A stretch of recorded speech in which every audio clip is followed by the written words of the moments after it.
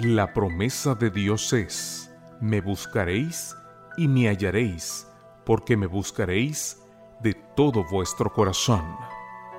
Bienvenidos a Yo estoy contigo.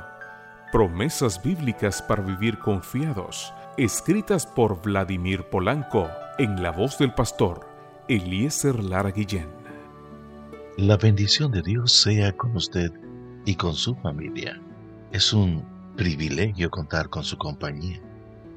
Hoy, jueves 12 de enero, la invitación de Reavivados por su palabra es para que leamos de nuestras Biblias en el Antiguo Testamento del primer libro de Crónicas, el capítulo número 26. En las lecturas devocionales para adultos, nuestro tema está basado en la lectura que corresponde a la carta escrita a los Romanos, el capítulo 8, versículo número 18, que dice así: Tengo por cierto que las aflicciones del tiempo presente no son comparables con la gloria venidera que en nosotros ha de manifestarse.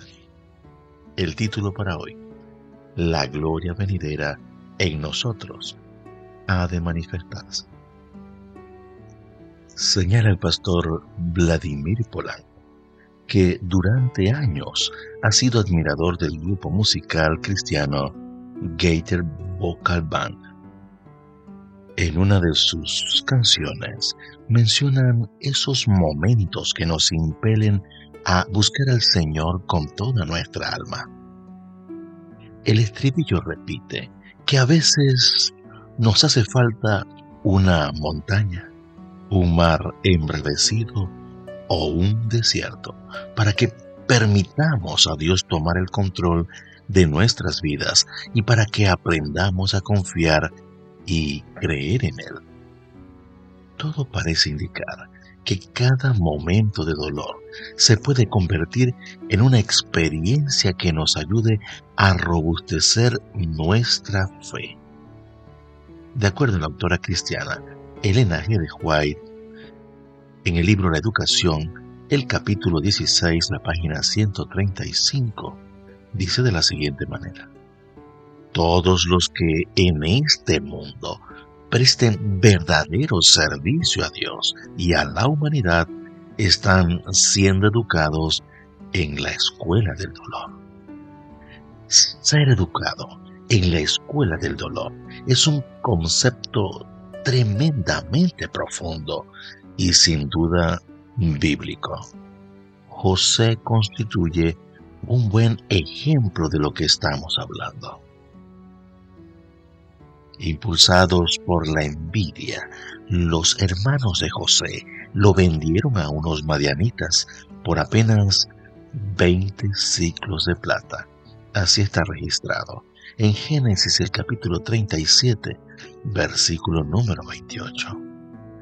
El precio denota que lo consideraban una baratija. En este sentido, su vida dio un giro de 180 grados y aquel día se convirtió en el peor de su existencia. Algún tiempo después fue vendido por esclavo en Egipto y una vez en ese país extraño, en la casa de Potifar, comenzó una enfurecida tormenta que finalmente lo llevaría a la cárcel. Mientras todo esto ocurría, José aprendió en pocas horas lo que de otra manera le hubiera requerido muchos años. Patriarcas y Profetas, el capítulo 20, las páginas 191 y 192, así nos lo indican. Aproximadamente 2 décadas después, al mirar atrás, José comprendió que el que había sido el peor día de su vida había llegado a ser su mayor bendición.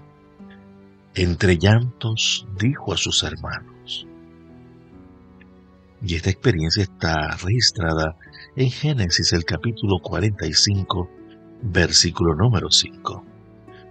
Por favor, no se aflijan más ni se reprochen al haberme vendido, pues en realidad fue Dios quien me mandó delante de vosotros para salvar sus vidas. A veces nos hace falta una tormenta, una montaña, un mar embravecido o un desierto para que por fin logremos comprender el plan de Dios para nosotros.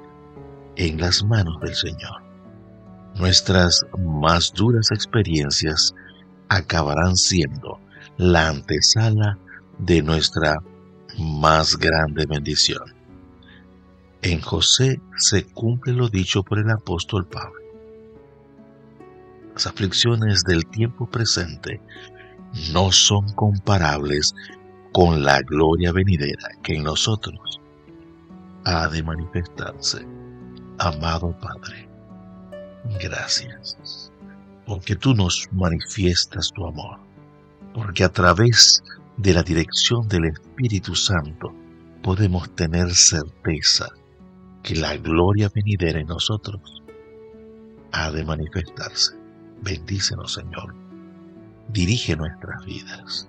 Lo pedimos en los méritos de tu Hijo amado Cristo Jesús. Amén.